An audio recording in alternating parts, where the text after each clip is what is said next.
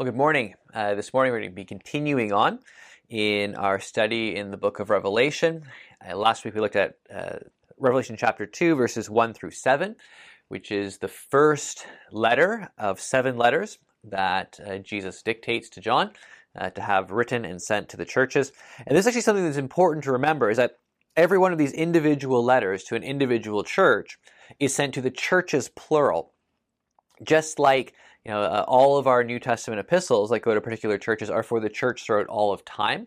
All of these 7 letters, which are sent to historical churches, are sent to every church. They're for everyone. So there's lessons that we can learn about how God evaluates and deals with other people and other churches as well. So this morning, Lord willing, we're going to look at Revelation 2, verses 8 through 17. We're going to look at 2 churches, the church in Smyrna and the church in Pergamum. This is the word of God.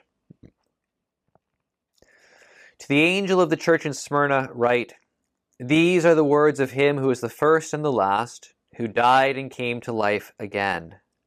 I know your afflictions and your poverty, yet you are rich. I know about the slander of those who say they are Jews and are not, but are a synagogue of Satan. Do not be afraid of what you are about to suffer. I tell you, the devil will put some of you in prison to test you, and you will suffer persecution for 10 days. Be faithful even to the point of death, and I will give you life as your victor's crown. Whoever has ears, let them hear what the Spirit says to the churches. The one who is victorious will not be hurt at all by the second death. To the angel of the church in Pergamum write, These are the words of him who has the sharp double-edged sword. I know where you live, where Satan has his throne. Yet you remain true to my name. You did not renounce your faith in me, not even in the days of Antipas, my faithful witness, who was put to death in your city, where Satan lives. Nevertheless, I have a few things against you. There are some among you who hold to the teaching of Balaam, who taught Balak to entice the Israelites to sin, so that they ate food sacrificed to idols and committed sexual immorality. Likewise, you also have those who hold to the teaching of the Nicolaitans. Repent, therefore. Otherwise, I will soon come to you and will fight against them with the sword of my mouth. Whoever has ears, let them hear what the Spirit says to the churches. To the one who is victorious, I will give some of the hidden manna. I will also give that person a white stone with a new name written on it, known only to the one who receives it." Well, this letter to Smyrna is sort of full of commendation and praise. Smyrna, historically, we know, was a big city. It was a beautiful city. It was favored by Rome, so it was highly regarded in sort of the empire. And Smyrna felt strong loyalties to Rome as well. Part of the question, of course, in Revelation, as the book unfolds, is where does your loyalty lie? Are you following the beast or are you following the lamb? Are you following the dragon or are you following God? Are you following the world or are you following Christ? And here, the question is, in some ways, is your loyalty to Rome, to the world, to the powers that be, or is your loyalty to Jesus Christ? And so you'll remember in chapter 1, you have this inaugural vision of Jesus, and there's all different elements that are used to describe him. And we mentioned that those elements are picked up throughout these 7 letters to these churches. The one that's picked up here is that he is the first and the last. These are the words of him who is the first and the last, who died and came to life again. And so the reminder is, in your cultural context, Jesus is Lord. Jesus is the one who is ruling and reigning. He is the beginning and the end. He is the first and the last. He is the Alpha and the Omega. And so you align yourselves with Jesus because there's absolutely no one like him. He is superior and transcendent. And that's not only true sort of ontologically, that is in terms of his own being and nature and character and person, but he is also greater than everyone because he himself has actually died and conquered death. I am the first and the last who died and came to life again. And of course, and this is, as you know, the fundamental Christian hope, that there is life, that there is eternal life because of the nature of our Lord and Savior, Jesus Christ, his death on the cross to atone for sin, and his triumphant resurrection, that he has been raised to life. He died. He actually died. But he lives again. Now, anyone who is the first and the last and who died and came to life again is relatively important. And so for Jesus, you realize that Jesus Christ is extremely important. That's language fails, of course. The understatement, only takes you so far, even in terms of irony. Like how do you explain the greatness and grandeur and transcendent majesty of the one who was the first and the last who died and lives again? Well, there's just no category. There's no words. There's nothing you can say or do to ever communicate his greatness. But it's his greatness, the first and the last, and the one who died and lives again. It's that reality of him which makes the next little bit so incredible. The next words out of his mouth are, I know your afflictions. That is, the one who is the first and the last, who died and lives again, actually knows the sorrow and the suffering that we experience. And he cares. It's like in Isaiah where God says, listen, the highest heavens cannot contain me. Do I not fill heaven and earth? Even the highest heavens can't contain me. I dwell in a high and holy place. But also with the one who's meek and humble and broken in spirit and in heart.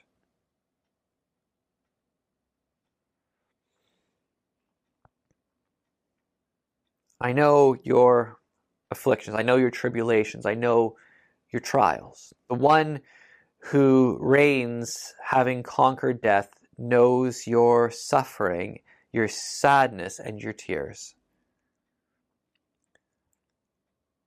I know your afflictions and your poverty. We know for the early church, and this may be linked here, of course, that a lot of Christians in the early church in waves of persecution, some were executed, some were imprisoned, some were beaten, some had their goods confiscated. The book of Hebrews talks about that. Some lost their jobs, they lost their places of employment because they wouldn't sacrifice to the guild deities. I mean, you can imagine, if you're an electrician, and the electrician's guild has a patron deity, and so you have to sacrifice to the patron deity to ensure blessing, or when you're adjusting currents or whatever it is that you do as an electrician, and then all of a sudden you won't sacrifice to that god, that little token. And it's sort of a meaningless ritual to a lot of people, but it's what you do. And if you're not going to sacrifice to the deity, then you're not going to be bringing favor and blessing to the guild, to the work. In fact, you may be bringing wrath and judgment and anger from the god. And so what you do is the guild fires you. You just can't work anymore. So a lot of times poverty was actually connected to faith. People lost money because of faith. And that's on top of the general widespread poverty there was to begin with. I know your poverty, and the Greek word here actually is not just a little bit poor, it denotes extreme poverty. This is grinding poverty. I know all about your afflictions and your poverty, yet you are rich. Now here's one of those amazing statements, because it shows the real value that Jesus has for things. At one level, it is right. Jesus said, listen, I know your poverty. And again, the word is extremely strong. You are dirt, poor, destitute. You're barely keeping body and soul together. But you're rich. Whatever he means by you are rich does not deny the real material physical poverty. But what it means is that in another level of analysis, they are not just kind of rich. And this is the thing about Scripture. You need to understand this. These are not platitudes to try to get you to buck up a little bit. This is not saying, well, listen, you're actually really miserably poor, but let's pretend you're rich. No, it's, I know your afflictions and your poverty, yet you are rich. You are rich. Because you have treasures in heaven. You're really rich where it actually matters. You're genuinely rich. In the same way that if you're a believer, you might feel, sometimes you might feel lonely. You might feel unloved or unwanted. But you're really loved. You're really, really loved by God and by Jesus. You're not pseudo-loved. It's not a sort of a love on the side to try to make up for it. It's real, genuine love. You are loved. You are rich. But you're also slandered. I know about the slander of those who say they are Jews and are not, but are a synagogue of Satan. Listen, everyone in the world might believe the accusations against your character, but Jesus knows the truth. On the other hand, everyone might believe much better of you than you deserve, but Jesus knows the truth. These people claim to be Jews, but they're not. I mean, this is probably a reference. You kind of get the same sort of thing in the book of Romans, where not everyone who sort of claims to belong to the people of God really belongs to the people of God. Rejection of Jesus indicates, John 8, you reject Jesus, it really shows that you're not Abraham's child. You're not Abraham's seed. Jesus knows all about it. He really does. He knows about all of our suffering and sorrow and trials. He knows about the slander. Do not be afraid of what you are about to suffer. Now, this is really tough. Because Jesus says, feel the difficulty of this. Do not be afraid of what you are about to suffer. It's not, do not be afraid of what you might suffer. Do not be afraid of what you are about to suffer. That you are going to suffer.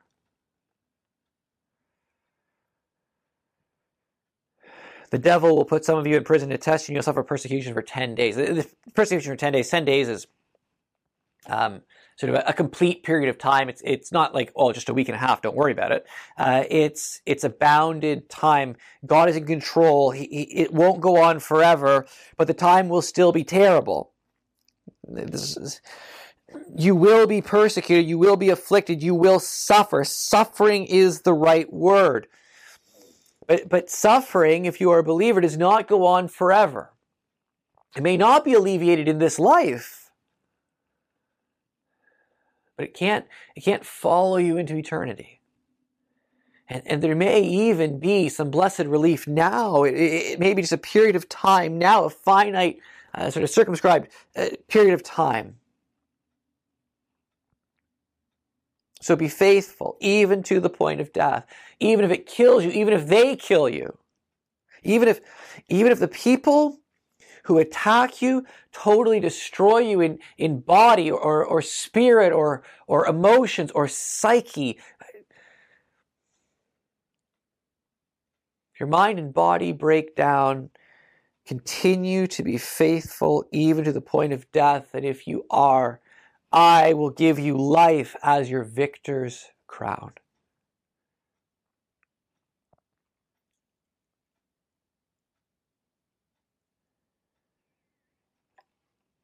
Sometimes you talk about the crown of life. Here, life is the crown. I will give you life as your victor's crown because you've won, because you were faithful, even though it killed you. Life is your crown. Well, how can that be? How can life be your crown if you're dead?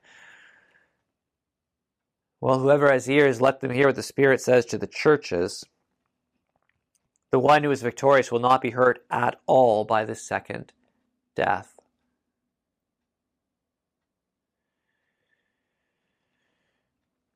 In Revelation 21:8, we're told that the cowardly are amongst those who go to the lake of fire. Here you're told, you may experience death for the sake of your faith. Your faith may actually result in your death. But your faith keeps you from the second death. Your first death for your faith yields life. Life is your crown forever. You are the victor, and you will never be hurt at all by the second death. Hear what the Spirit says to the churches. If you suffer for doing what is right, even to the point of absolute destruction, you will have life. This does not mean that we go courting martyrdom. It does not mean that we go seeking to suffer.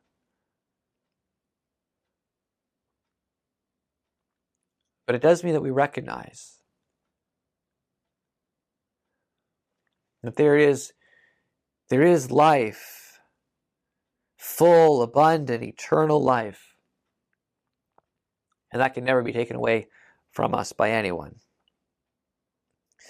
To the angel of the church in Pergamum write, these are the words of him who has the sharp, double-edged sword. Pergamum was the center so the imperial center for the imperial cult. That is, this is where you had to swear that Caesar was Lord. And so the imperial cult was swearing that Caesar is Lord. Pergamum was sort of the center of that. And Pergamum was the place, because of that, where Christians were most likely to die. That is, because they wouldn't say that Caesar was Lord, they were most likely to be executed.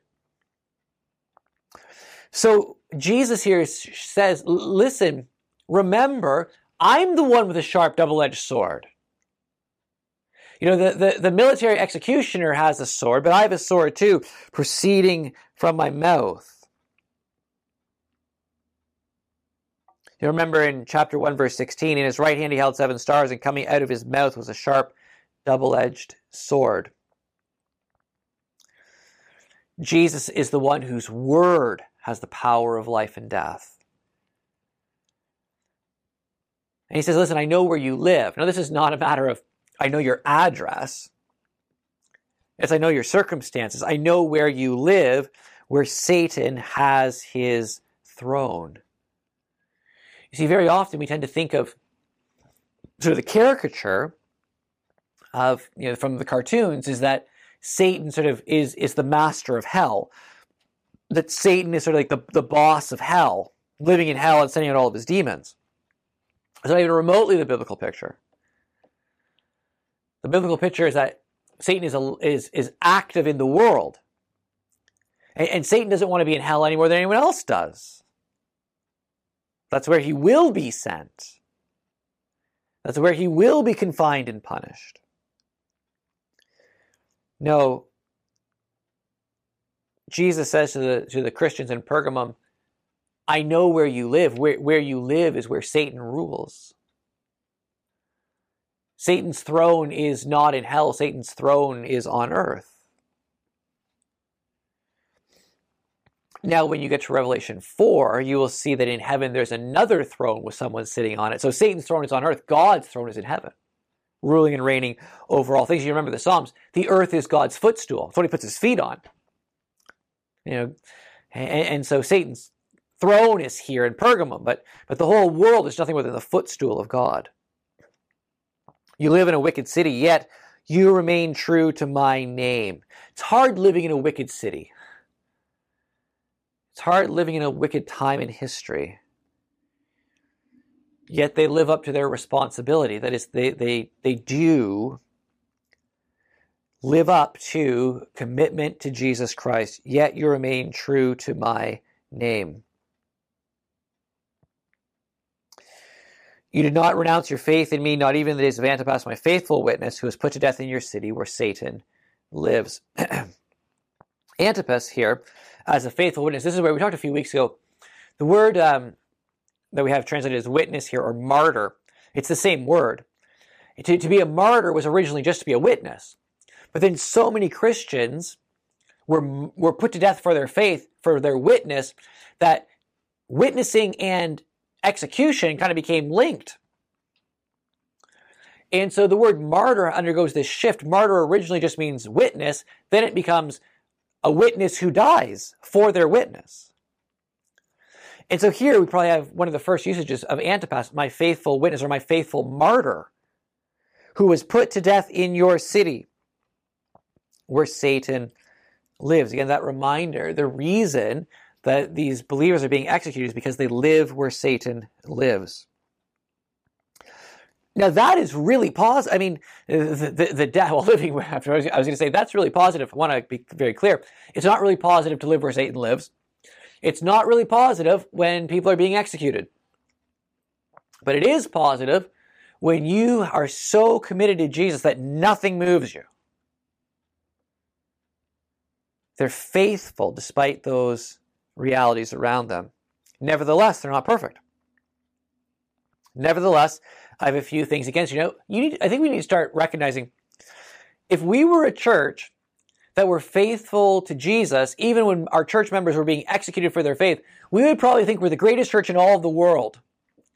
If we're willing to be martyred for our faith, to be executed for our faith, what could be better? How could you improve?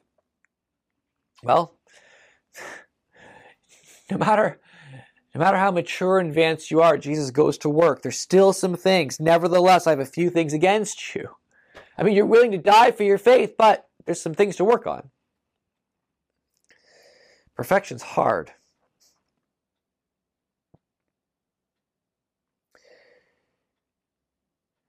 There are some among you who hold to the teaching of Balaam, who taught Balak to entice the Israelites to sin so that they ate food sacrificed to idols and committed sexual immorality. Likewise, you also have those who hold to the teaching of the Nicolaitans. Now, these are probably connected somehow. I mean, the reference to Balaam is in Numbers. Balaam convinces some women to help ensnare the Israelites, and so there's sort of this concatenation of idolatry and sexual immorality, and those two very, very, very frequently go together throughout Scripture. I mean, not every instance of sexual immorality is connected to idolatry in a literal sense, in terms of pagan false worship of other gods. I mean, you could argue that sexual immorality is idolatrous in another sense, always, but probably here, this group, metaphorically, like Balaam, they're enticing people into idolatry, to pagan worship, and sort of the accompanying sexual practices that often went with types of paganism. The Nicolaitans, again, we don't know much about this group. They were probably like that. Again, some sort of connection between idolatry and sexual licentiousness. Now, in Ephesus, they couldn't tolerate the Nicolaitans, and God was pleased with them for that. So, what you need to do is, you're tolerating this stuff. You need to stop. Repent, therefore. Amazing. Tolerance can take you so far that you need to start repenting for your tolerance. Otherwise, I will soon come to you and will fight against them with the sword of my mouth. Jesus is ready to go to war for some things. His weapon is his word, wielded with power. Repent, therefore, I will come and fight with the sword of my mouth. You've just gone from you've remained true to my name in the city of Satan, even when people are being executed for their faith in me. Well done. You're a church where people will die for me. If you don't get this right, I'm going to come and fight against you myself. You do not expect that difference. I mean, so you do not expect that juxtaposition.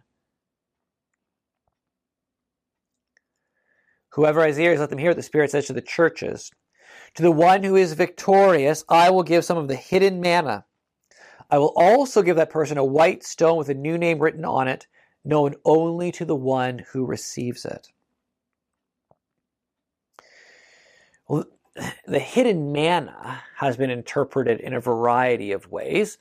There was a legend that the prophet Jeremiah had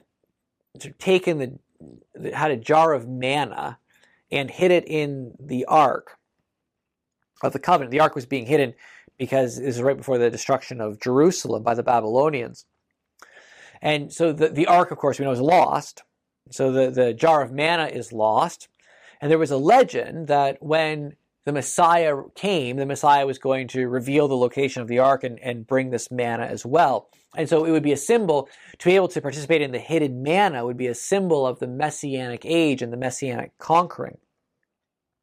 That's one possible line of interpretation.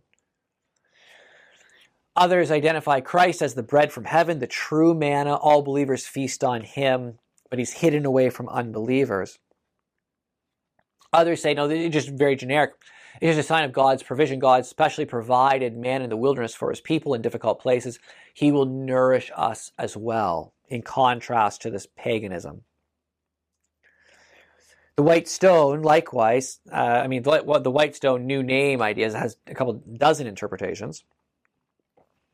One, or some of them, are these. One is that a white stone sometimes was given as a ticket to admission to a party.